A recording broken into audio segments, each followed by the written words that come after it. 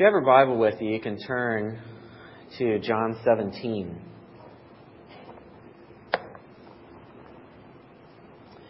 John 17. When we celebrate Christmas, we are celebrating the miracle of God with us. We are celebrating the miracle of God stooping to become flesh, the miracle of the Incarnation. You know, you'll remember from a few months ago when Pastor Ken started his series in the book of John, he brought up that Joan Osborne song called One of Us. And I'm going to steal that as well because it's so appropriate. But in that song that she sings, she asks several times, what if God was one of us? And one of the things that she says, one of the verses is, if God had a face, what would it look like? And would you want to see it if seeing meant that you would have to believe in things like heaven and Jesus and the saints and all the prophets? I thought that was an interesting way of putting it. If God had a face, would you want to see it if it meant that you'd have to believe? Hopefully, you're here today because you have seen the face of Jesus Christ in the Word and because you have believed. Pastor Ken also brought up a couple of lines from a Christmas hymn that most of us are familiar with, and how different the words are that Charles Wesley penned in Hark the Herald Angels Sing, where he says, veiled in flesh, the Godhead see. Hail the incarnate deity, pleased as man with men to dwell, Jesus our Emmanuel. And Emmanuel means simply God with us. It's important for us to have a correct understanding of the person of Jesus Christ. It's important for us to have what we would call an orthodox understanding of the person of Christ. Orthodoxy refers simply to, from the root there, ortho is simply straight or correct.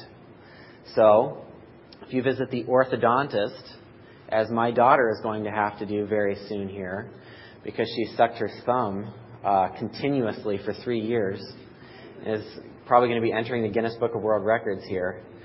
She's going to have to visit the orthodontist to get her teeth straightened. It's important for us as Christians to make sure that we have correct doctrine, that we have straight doctrine. And so this morning, I want us to think about an orthodox understanding of the person of Jesus Christ. There's all kinds of things that we could study, but we're going to limit it just to the fact of the Incarnation, what we call the Incarnation. The word Incarnation comes from the Latin term carnis, which is flesh. So it is literally the enfleshment of deity. The second person of the Trinity, Jesus Christ, becomes a person. And the idea of God becoming flesh is found in several texts throughout the New Testament. We have Jesus coming in the flesh in 1 John 4:2, being sent in the flesh in Romans 8:3. We have him appearing in the flesh in 1 Timothy 3:16. He suffered in the flesh in 1 Peter 4:1, died in the flesh in 1 Peter 3:18, made peace by abolishing in the flesh, in his flesh, the enmity in Ephesians chapter 2, and making reconciliation in the body of his flesh in Colossians chapter 1. In short, from John 1, which we've already studied through several different messages, the Word became flesh. Now, an obvious inference from the fact of the Incarnation is that there was an existence that Christ enjoyed prior to the Incarnation. You're in John 17. We can look at verse 5, text that Pastor Ken has already preached on this morning. But if you look at verse 5 of John 17, This is Jesus' what we call high priestly prayer, where he prays to the Father, and he says this, "Now, Father, glorify me in your presence with the glory I had with you before the world began." Let me ask you a question. What are some of the things that this verse clues us in about the existence of Jesus prior to the Incarnation? You guys ever talk in here? I don't know if this ever happens, but we'll try to... No. Well, it's a day of firsts. No encouragement. Bob. Okay, eternal. We see that from the fact that he speaking to the Father, and he says that he existed before the world began. Jesus eternally has existed in a perfect relationship within the Trinity for all time prior to the creation of the universe. In fact, you see in John 1, John echoes the language of Genesis. The very first words of Genesis are, "In the beginning, God." And in John chapter 1, John echoes that same language by saying, "In the beginning was the Word, and the Word was with God, and the Word was God." And we see later that the Word, as identified later in the chapter, was none other than Jesus Christ. What else does this verse? It tells us that Christ existed eternally. What else does it tell us about his existence?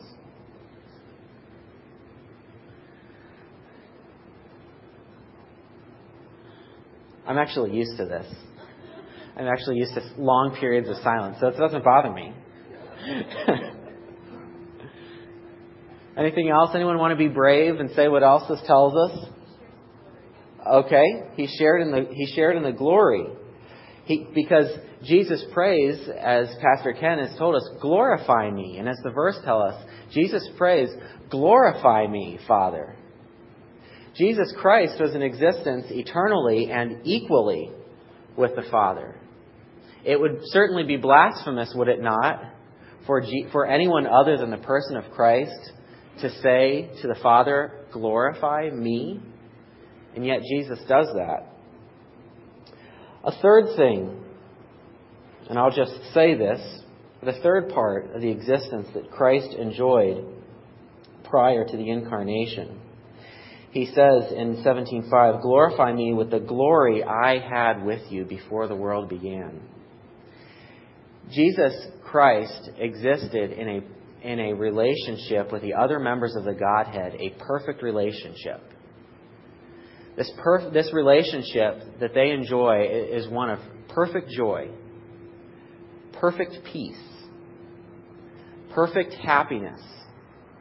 God did not create because he needed something outside of himself, did he? God didn't make us because there was some need that he felt, something that was missing from the existence that he enjoyed, that he could only fill by creating the world. God created the world for his own glory, for his own pleasure, by the own pleasure of his will. And the relationship that the members of the Trinity enjoyed together was one of absolute perfection. A relationship which you and I really can't even identify with. Have you ever had a relationship that was completely perfect? The only relationship that I can think of that's completely perfect is mine and Erica's. But other than that, can I hear an amen, please? But seriously, we don't even know, in our mode of existence, we don't know what it's like to live in a state of perfect bliss. We don't have any idea what that's like. We have moments, glimpses, but we don't understand what it is to have a perfect existence. And yet that is the existence that the person of Christ enjoyed, that the Trinity enjoyed prior to creation. Yet that manner of existence that Christ enjoyed, he was willing to forsake, to take on flesh, to fulfill the meaning of his name, Emmanuel, God with us.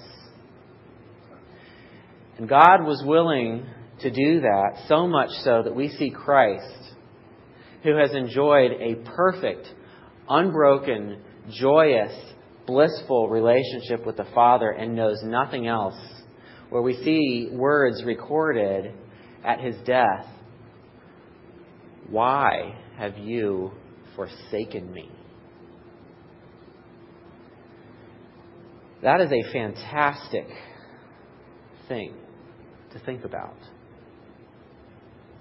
That God, who exists perfectly, needs nothing outside of himself, would go so far as to take on flesh and live like you and me, even to the point where he utters words, undergoing an experience that we could never, ever imagine.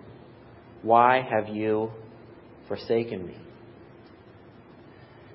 That's the kind of existence that Christ enjoyed, that he left to become flesh. And I want to spend the rest of our time talking a little bit about this person of Christ, this God-man. I want to talk a little bit about some errors in explaining the person of Christ. I want to talk a little bit about what the Incarnation meant, the pieces, pull it apart, examine it a little bit, give it an overview. And then finally, I want to talk about the significance of the Incarnation to you and I. Let me give you a couple of unscriptural views of the Incarnation, and specifically explaining the relationship between God, deity, and man, and how those things go together. We have, first of all, Apollinarianism. These are people's names, believe it or not, named after these guys. So if any of you are pregnant, you might want to consider the name Apollinarius, because it's a good chance that not too many people are going to have that. Apollinarianism. This view takes it that the only thing human about Christ was his body. The only thing human about Christ was his body. We'll critique these later. But Apollinarius taught that the only thing human about Christ was his body. Then we have Nestorianism. Nestorius taught that Christ was actually two different persons. And so that can't be right, because if that was right, then we'd have to change Holy, Holy, Holy, our song that we sing. We'd have to change it to God in four persons, blessed quadrinity. And that doesn't fit. So that's obviously wrong. No, seriously, Nestorius taught that Christ was two persons. That also was incorrect. Then we have monophysitism. This is the false view that the human nature of Christ and the divine nature of Christ combine together to make a sort of third category. Meaning that Christ was not really fully human or fully God. He was kind of this third thing. And of course, people spent lots of time debating this and condemning one another for this and that in the early centuries of the church, until we reach a church council called the Council of Chalcedon, or Chalcedon, depending on how you want to pronounce that. That happened in 451. In 451, they decided that different members of the church, leaders of the church, came together in part to try to delineate a correct understanding of the person of Christ. Is he two different persons somehow in the same body? Do his natures mix together to create this third kind of thing? Is he not really human? Did he just take on a body, so he was just God kind of in a body? I mean, what's going on here? And they debated these things. And they came up, this is in the year 451. Okay, this is a millennium and a half ago, that they wrote out this orthodox understanding of the person of Christ, which is still held today by Bible-believing Christians. And I'm going to read to you parts of this. And there's going to be language in here that's going to be a little bit odd, so I'll try to give you the translation every once in a while. But this is what the council said. We teach men to confess one and the same Son, our Lord Jesus Christ, the same, perfect or complete, when they say perfect, complete in Godhead, and also perfect or complete in manhood, truly God and truly man, of a reasonable, and by that they mean rational, of a rational soul and body, consubstantial, that's of the same being, the same substance, okay? Consubstantial with the Father, according to the Godhead, and consubstantial with us, according to the manhood. Now, this is really fancy, but they're just saying He is truly God, truly man. In all things like unto us, yet without sin. To be acknowledged in two natures, inconfusedly, unchangeably, indivisibly, inseparably. The distinction of natures being by no means taken away by their union, but rather the property of each nature being preserved and concurring in one person and one subsistence, not parted or divided into two persons, but one and the same Son.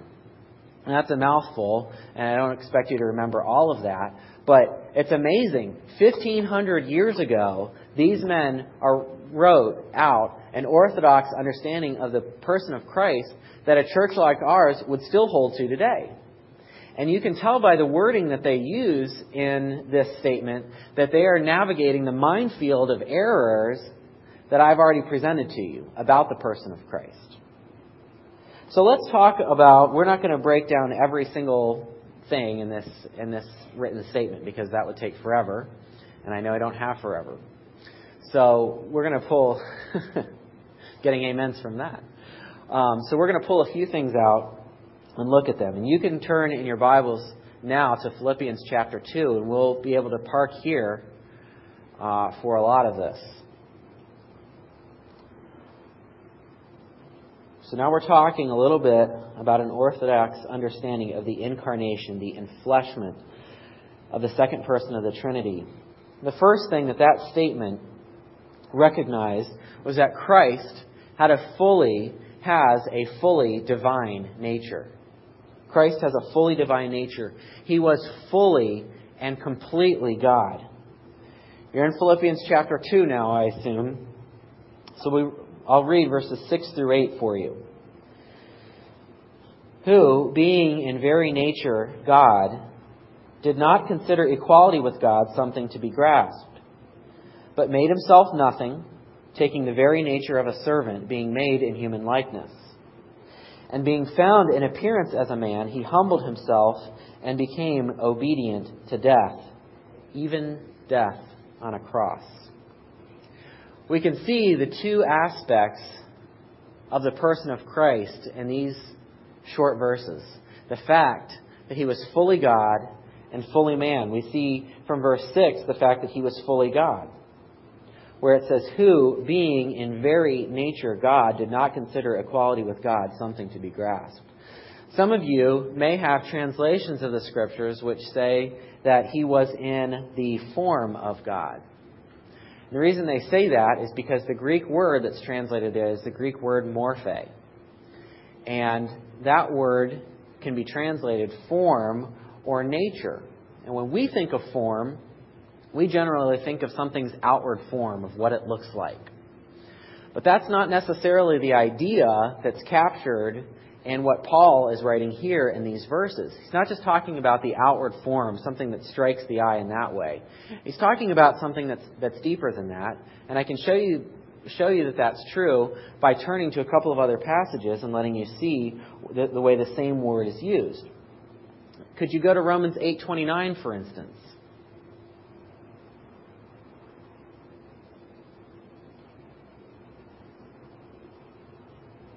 Romans 8:29 says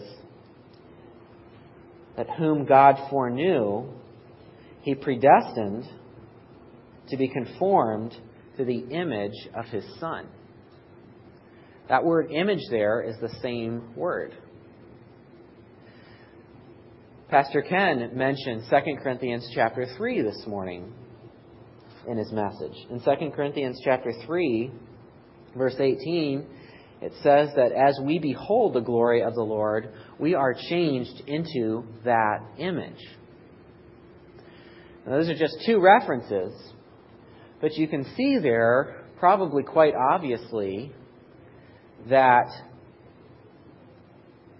the change that is supposed to go, that is going on in the hearts of those of us who are believers, that change is much more than an outward change. God's plans run much deeper than that. When God saves us, He has a plan that's going to change us to our very core. We are dead in our trespasses and sins prior to the work of the Spirit regenerating our hearts, giving us new life. But God has a plan that He has begun in each one of us who have come to Christ in faith, where He isn't just changing us on the outside, where we aren't just reforming certain bad habits or things about our character. He's changing us at our core, making us, conforming us, molding us to the image of Christ. Something that He's going to do and has promised to do all through our lives, and is going to finally, fully, and completely do when we have glorified bodies with Him in heaven. That's the image that He's talking about in those kind of passages. So that's why the New International Version of the Scriptures translates that word morphe, which we've looked at in Philippians chapter 2, and we're back in Philippians chapter 2 now. That's why it translates it, who being in very nature God. That's a statement of deity. That is a statement that Christ's essence, His very nature, was God. And so He goes on to say that He did not regard equality with God as something to be grasped, something to be reached for. It was a possession that was already His. And as Hebrews tells us throughout the book, God has sent prophets, priests, kings, angelic messengers to give us His message, to give us revelation. And yet Jesus stands alone in the crowd, unique in the manner He reveals God to us, because He does not just tell us about God, He is God. And we see that all throughout the New Testament. Colossians 2, verse 9, Paul writes, "For in Christ all the fullness of deity dwells in bodily form." It took Him a while to come around to it, but even some of the disciples started to get it.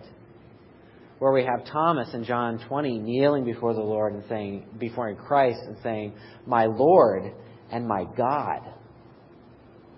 Or we could take the words of Jesus Himself. In John chapter 20, Jesus is almost asked as much. And His response is very telling. Let's see if I can find John chapter 20 here.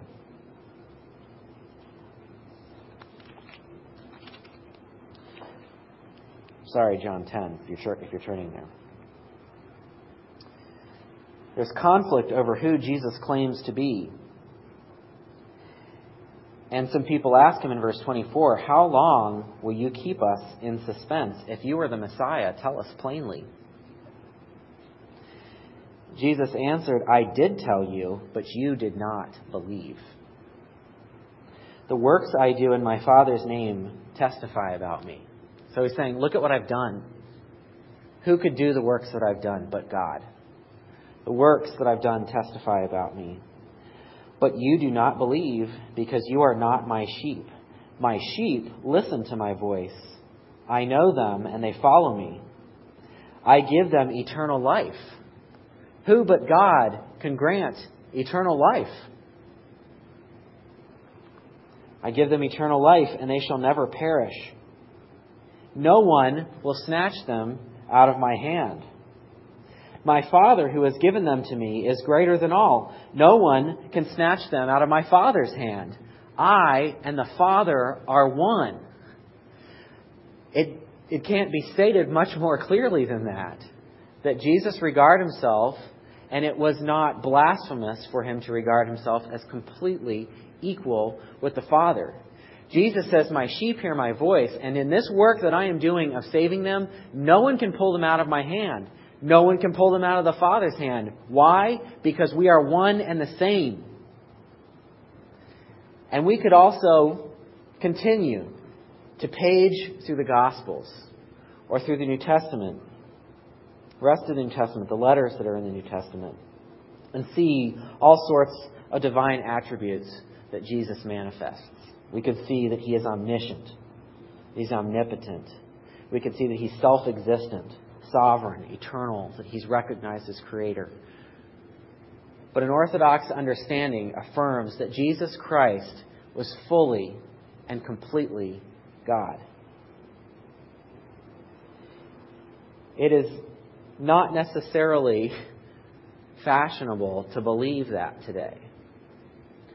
You and I will find many people who are perfectly willing to believe in Jesus of some sort, but unwilling to believe in a Jesus who is truly God. And so we have so-called theologians writing books that sound great about who Jesus really was. We have theologians like John Hick, who say the doctrine of the Incarnation involves the claim that the moral, but not the metaphysical, attributes of God have been embodied, so far as this is possible, in a finite human life, namely that of Jesus. Now, that's a fancy way of saying Jesus wasn't really God. Jesus embodied the moral attributes of God. So when we think of God as love and compassion and one who wanted to serve and help, Jesus embodied God in that way. But He was not truly God. We reject that kind of thinking. Jesus embodied more than the moral attributes of God. And we need to remember the words of C.S. Lewis, who's written on just this point and reminds us of this thing. C.S. Lewis says about Jesus and about someone who would say this about Jesus: a man who was merely a man and said the sort of things Jesus said would not be a great moral teacher. He would either be a lunatic on the level with a man who says he is a poached egg. I don't even know what a poached egg is. Or he would be the devil of hell. You must take your choice. Either this was and is the Son of God, or else a madman or something worse. You can shut Him up for a fool, or you can fall at His feet and call Him Lord and God. But let us not come with any patronizing nonsense about Him being a great human teacher. He has not left that option open to us. And I think if you give the New Testament a fair reading, you're going to agree with that statement. He hasn't left that option open to us. Jesus Christ is fully God, and an orthodox understanding of that is going to recognize that truth. We see that Christ is also fully man. Fully and completely man. Not partially a human, not some aspects of humanity, not mostly human, but fully and completely a human, just like you and me, yet without sin. That's the only difference. And we understand that sin isn't a necessary component of humanity, is it? Sin isn't what makes us human. Now, as humans afflicted by the fall, we are all poisoned. And we all have an indwelling sin principle in us. But sin is not a necessary component of humanity. Jesus Christ was as human as you or I, yet without sin. Look again at Philippians chapter 2 if you're still there, because we can look at the second half, the portion of verses that we read. We see He in His very nature is God. He doesn't regard equality with God something to be grasped, because it's already a possession of His. Then it goes on to say, but made Himself nothing, taking the very nature of a servant, being made in human likeness, and being found in appearance as a man, he humbled himself and became obedient to death, even death on a cross. These verses tell us a lot about the humanity of Christ. They tell us, first of all, that he made himself nothing. Again, some of you may have a translation that say he emptied himself. And that word can be translated that way. But several other translations of the Scripture say that he made himself nothing, or as the King James says, I believe, made himself of no reputation. And because this word can refer to something being emptied, people have debated, well, if Jesus Christ emptied himself of something, what did he empty himself of? If he is God, what does he empty himself of to become human? What part of his deity does he lay aside? And I believe that that is the wrong question to be asking. As we have already affirmed, Jesus did not lay aside his deity to become human. He was fully God. What part could God get rid of himself to incarnate? There's nothing that God could get rid of and still be God. So we're asking the wrong question if we're asking what that means and what he emptied himself of. And I think the way the NIV and several other translations have translated is correct, where he makes himself nothing. Basically, the fact that Paul uses that word here in this passage is a metaphor for the things that follow. Well, what does it mean that he made himself nothing? What does Paul mean by that? Well, we don't have to stop our reading there and try to figure out what that could possibly mean. He goes on to tell us in the following phrases that he uses. What does it mean that Christ made himself nothing? Well, he took on the very nature of a servant. There's our word again, morphe. Jesus took on the very essence of what it means to be a servant. When Jesus Christ came to earth, he embodied servanthood. And we can see examples of his servanthood from his earthly ministry.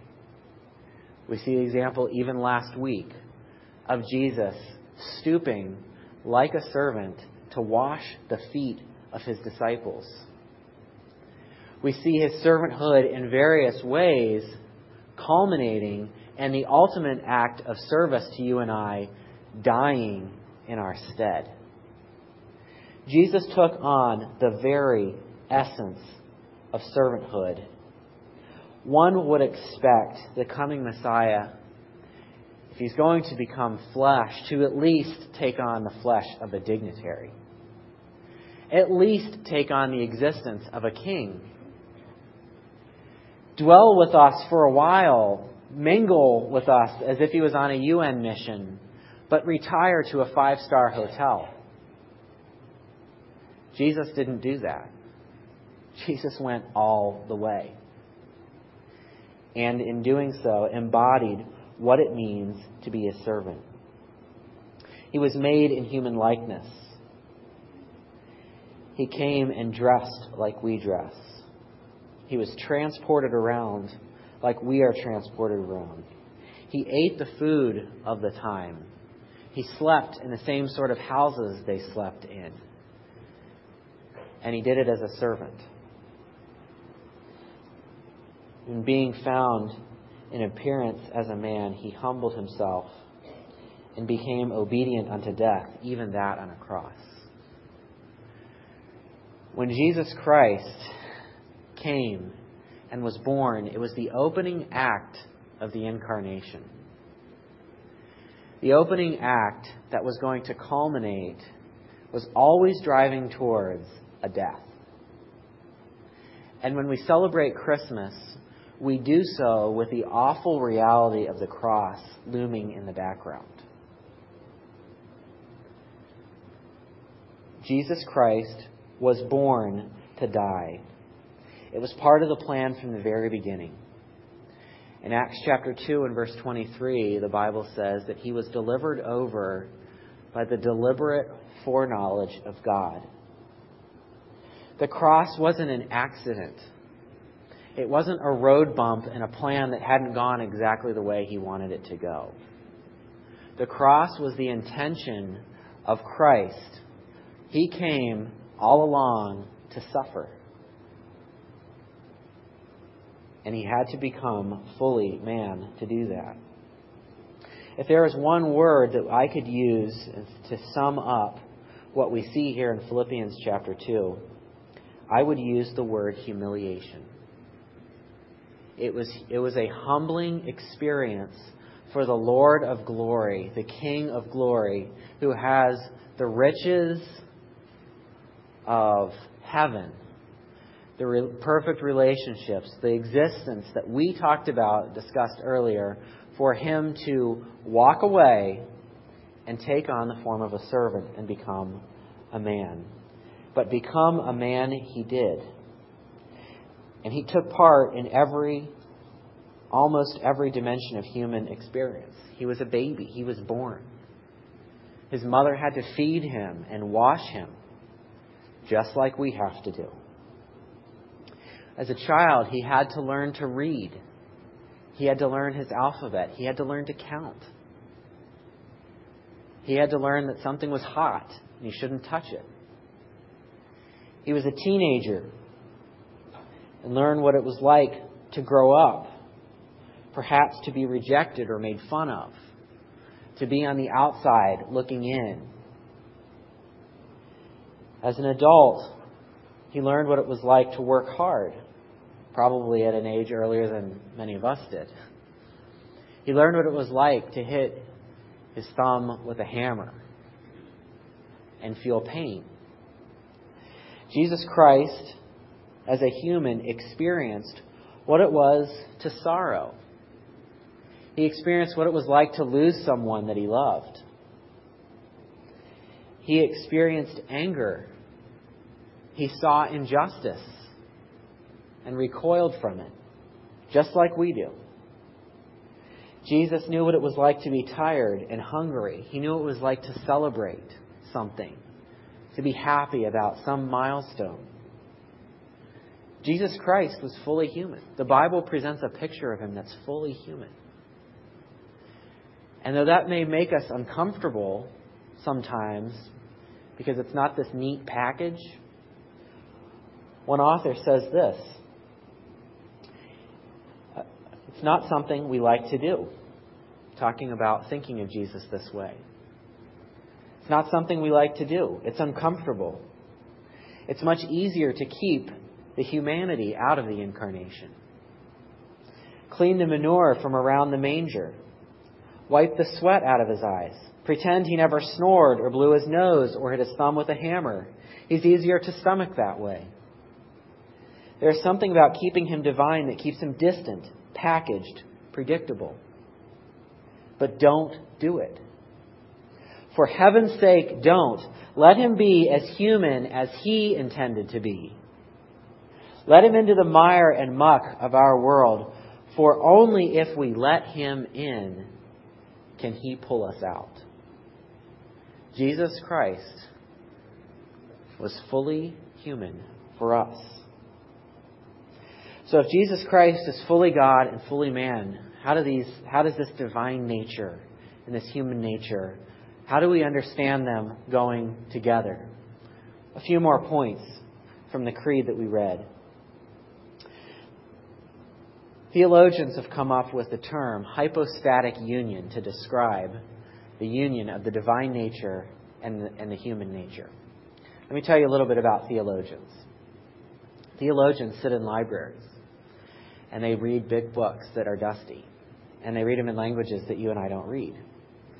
And they keep a pad of paper near them, and they come up with big words because that's what they're paid to do. And one of the big words that theologians have come up with is hypostatic union, and it makes them feel better than us. But hypostatic union is actually a simple concept to understand. It's not a simple concept to understand, but the word itself is simple. Who can explain God becoming flesh, really? But hypostatic union, that term, simply refers to the substance or person of Christ, the union of these two substances, the divine nature and the human nature. They are put together in the person of Christ, in one person. So, what do we mean by that? Well, here's a few points of clarification. First of all, Christ has, if we're going to have an orthodox, a correct, a straight understanding of the person of Christ, we've got to keep these things in mind. Christ has two natures, but is one person. One person. So we have a divine nature and a human nature together in one person. That's different from the doctrine of the Trinity. The Trinity, we have three persons. God in three persons, blessed Trinity. And we can see from Scripture the fact that there are three persons by the fact that they address one another. For instance, in John 17, Jesus is praying to the Father. We see at Jesus' baptism, in the opening chapters of John, the Father addressing the Son. We see these kind of interpersonal relationships within the Godhead. But we don't see that with Christ, do we? We don't see Christ having conversations with himself. That would be silly almost. But we don't see it. Somehow, and I'm not claiming to be able to explain all of this to you, but somehow these two natures, this human nature and this fully divine nature, reside together in one person. So we need to keep that in mind. We see the human nature, or the person of Jesus Christ taken as a whole. So we see things that are true of the Godhead, of the divine nature, ascribed to the person as a whole.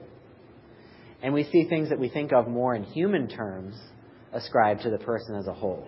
For instance, the Lord of glory, a reference to his deity, is referenced as being crucified in places like 1 Corinthians 8:28. And we see human acts ascribed to the divine, and we don't have time to go through all of that. But if we're going to have an orthodox understanding of the person of Christ, we must understand that Christ has two natures, but is one person. Another thing that we're going to have to keep clear if we're going to have an orthodox understanding of the person of Christ is that each nature remains distinct and retains its own properties. Each nature remains distinct and retains its own properties. This is to counteract that heresy that I talked about where they combine together and they squish together and we have kind of like a third thing where he's not truly fully human or fully God because he's this hybrid third thing. This creed rejects that. Wayne Grudem is the guy that writes our leadership textbook for Leadership Institute, for those of you men who are part of Leadership Institute. Wayne Grudem notes that one nature does some things that the other nature does not. And that helps us understand certain things like Mark chapter 13, verse 32, where Jesus says, "No one knows about the day or hour, not even the angels in heaven, nor the Son, but only the Father." Helps us make sense of that the human nature of Christ could say something like that, while the divine knew. And it's actually something that happens. We see it over and over again and almost don't think about it. But when you start looking at the way Christ acts throughout the Gospels, you see this over and over again. For instance, we have Jesus feeling tired and being asleep in a boat. He's so tired, he's sleeping through a storm. His human nature needs rest. And then the disciples come wake him up, and what does he do? Boom! Calm. We see this all the time. And it's actually amazing when you stop and think about the juxtaposition of the divine and the human put together. At one moment, being so tired he can sleep through a storm, and at the next, calming the storm by the power of his word. That is the God-man. That is Jesus Christ. And as I've said already, thirdly, each nature is full and complete. Jesus does not have a partially human nature and a partially divine nature. He was fully God and fully man. That is an Orthodox understanding of the Trinity. Of course, it's an overview, a brief overview with that. But that is an Orthodox understanding of the Trinity. Now, in the last few minutes that we have, I want to talk a little bit about the significance of that. First of all, we find significance in the doctrine of Christ being fully God, fully man. It's absolutely essential to the substitutionary atonement. Absolutely essential to the substitutionary atonement. Substitutionary atonement is the fact that Christ substituted in our stead and bore on His head and in His body the wrath and punishment of God that you and I deserve. That's the substitutionary atonement. Thomas Paine, who wrote articles that were influential in sparking the revolution in our country, Thomas Paine was a humanist, a deist, not a believer. And he wrote this: "Is it a fact that Jesus Christ died for the sins of the world, and how is it proved? If a God, He could not die, and as a man, He could not redeem." Well, he's absolutely right. God can't be killed, and a man can't redeem. And there enters the perfection of the Incarnation, because you have God and man together. As God, He can redeem. He can pay the penalty. I cannot die for you. I cannot take God's penalty, God's wrath. I cannot bear that penalty for you because I'm as sinful as you are. None of us can take away that penalty for another. But God can, because He doesn't deserve it.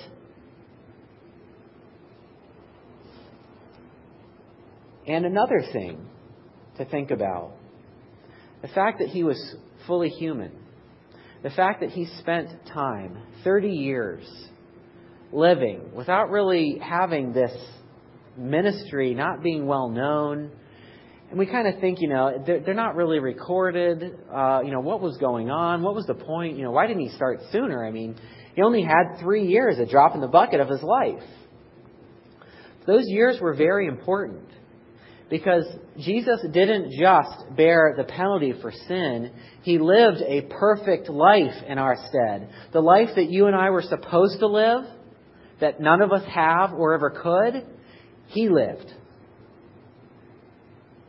So He bears the penalty for our sin negatively, but positively, He fulfills the righteous demands of the law that you and I could never fill. Those 30 years that He spent on earth weren't wasted years, even though we don't know what was going on through most of them. He gets baptized. And John says, why am I baptizing you? You're the Lord. And He says, I have to do that because I have to fulfill all righteousness. That's what He was doing. All of those years, living the perfect life that you and I have failed to live every single day. Only the God-man could do that. And an Orthodox understanding of the Trinity is absolutely essential to the atonement. It's absolutely foundational to the gospel, which you have placed your trust in, and which I have placed my trust in. Another significance of the Incarnation.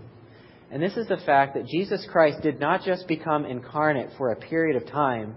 Jesus Christ took on flesh and remains that way. Now in a glorified body, but the Scriptures refer over and over again to Jesus Christ after He has ascended to the Father as the man Christ Jesus. He remains a human at the right hand of God, interceding for us. When I said Jesus went all the way at the beginning, I meant it. Jesus Christ, maybe it's conceivable that He would become human for a little while to get the job done and then go back to the original state. And yes, He is enjoying that state of perfect relationship with the Father. But Jesus permanently identified with you and I. Permanently. Hebrews chapter 2, verse 17 and 18 says this: "For this reason He had to be made like His brothers in every way, in order that he might become a merciful and faithful high priest in service to God, and he might make atonement for the sins of the people, because he himself suffered when he was tempted, and he is able to help those who are tempted. Hebrews chapter 4, verse 15 says, "We do not have a high priest who is unable to sympathize with our weaknesses, but we have one who has been tempted in every way, just as we are, yet without sin." Philippians 3 talks about our citizenship in heaven and says that we eagerly await a Savior there, the Lord Jesus Christ, who by the power that enables him to bring everything under his control will transform our lowly bodies so that they will be like his glorious body. Or in 1 Timothy 2:5, there's one God and one mediator between God and men, the man, Christ Jesus. Is that not a comforting thing to you? Jesus Christ has permanently identified. Remember, we talked about all those things that he experienced. He knows what it's like to sorrow. He knows what it's like to lose something. And he knows what it's like to be tempted. And he intercedes for us at the right hand of the Father right now, permanently the incarnate Son of God. I'll mention the last thing as you go, but it's from Philippians chapter 2. You see, in Philippians chapter 2, we looked just at what the Bible had to say about Jesus Christ. But that context of Philippians chapter 2, Paul is addressing us. And he's telling us that we need to be like Jesus. And he says in the previous verse, if you have any encouragement from being united with Christ, if any comfort from his love, if any common sharing in the Spirit, if any tenderness and compassion, then make my joy complete by being like-minded, having the same love, being one in spirit, of one mind. Do nothing out of selfish ambition or vain conceit. Rather, in humility, value others above yourselves, not looking to your own interests, but each of you to the interests of others. And then he goes on to talk about the lengths at which Christ went to identify with us, and encourages us to do the same and follow in his footsteps. Hopefully, in the minutes that we've had this morning, it's given you something to rejoice in this Christmas week. I hope when you wake up on Thursday morning, there are thoughts of family and fun and food, and I just did 3 Fs. Alliteration. Didn't even try. You think about those things. But I hope your mind is drawn to the fantastic truth of Jesus Christ, Emmanuel, God with us. Let's pray. Lord, we thank you that you were willing to go to such lengths to identify with us and display your love. We thank you that we can celebrate the opening act of the Incarnation this week.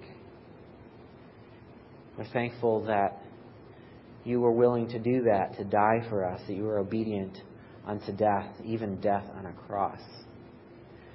That you didn't just die, but that you rose and that you ascended to heaven, and you were there preparing a place for us, interceding for us, and one day are going to transform our bodies into bodies that are like yours.